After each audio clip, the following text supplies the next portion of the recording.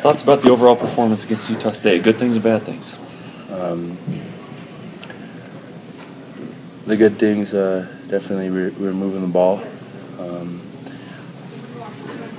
We're able to establish a run game. We felt comfortable with it. And takeaways from the game, just, you got to take care of the football. Just point blank, and just ball security. That's the bottom line, just ball security and take care of the football. What kind of things are you working on right now to address that and fix that problem? Have the ball with me at practice. I'm going to have it with me at all times. Just get in that rhythm of just always having two balls, two hands over the ball, especially during contact. So it's one of the things I'm working on this week.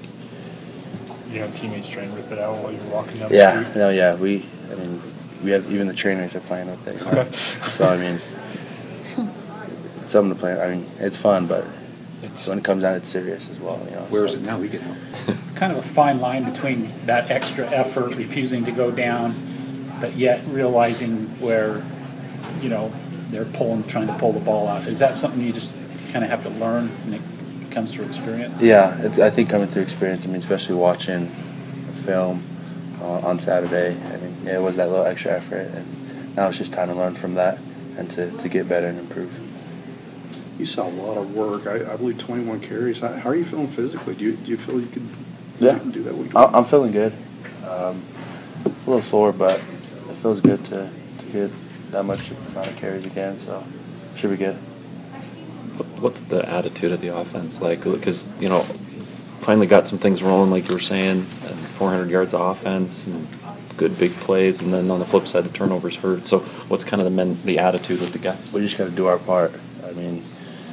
I know we could run the ball. I know we have the offensive line to make the holes and to put up those fights in the trenches. So I think we just got to stick to our game and just keep running the ball. And of course, just ball security, and that's going to be a big issue this week.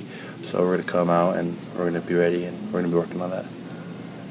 What do you make of Boise State so far? I know it's early, but it's a little early. Another 3-4 defense. So we've been training for this, and they look like a good defense, and another good defense to run against, I guess. What's it like for you? As far as we know, there's still some uncertainty as far as who's going to be the starting quarterback at this point. Again, still a few days before the game. How does that affect your role or different things depending on who's going to be taking the snap? Back there in the quarterback spot, I trust whoever they put back there. I'll feel comfortable with them. Right now, we're getting each quarterback's getting their reps, so at the end of the day, whoever's that guy, I'll be comfortable with them. So.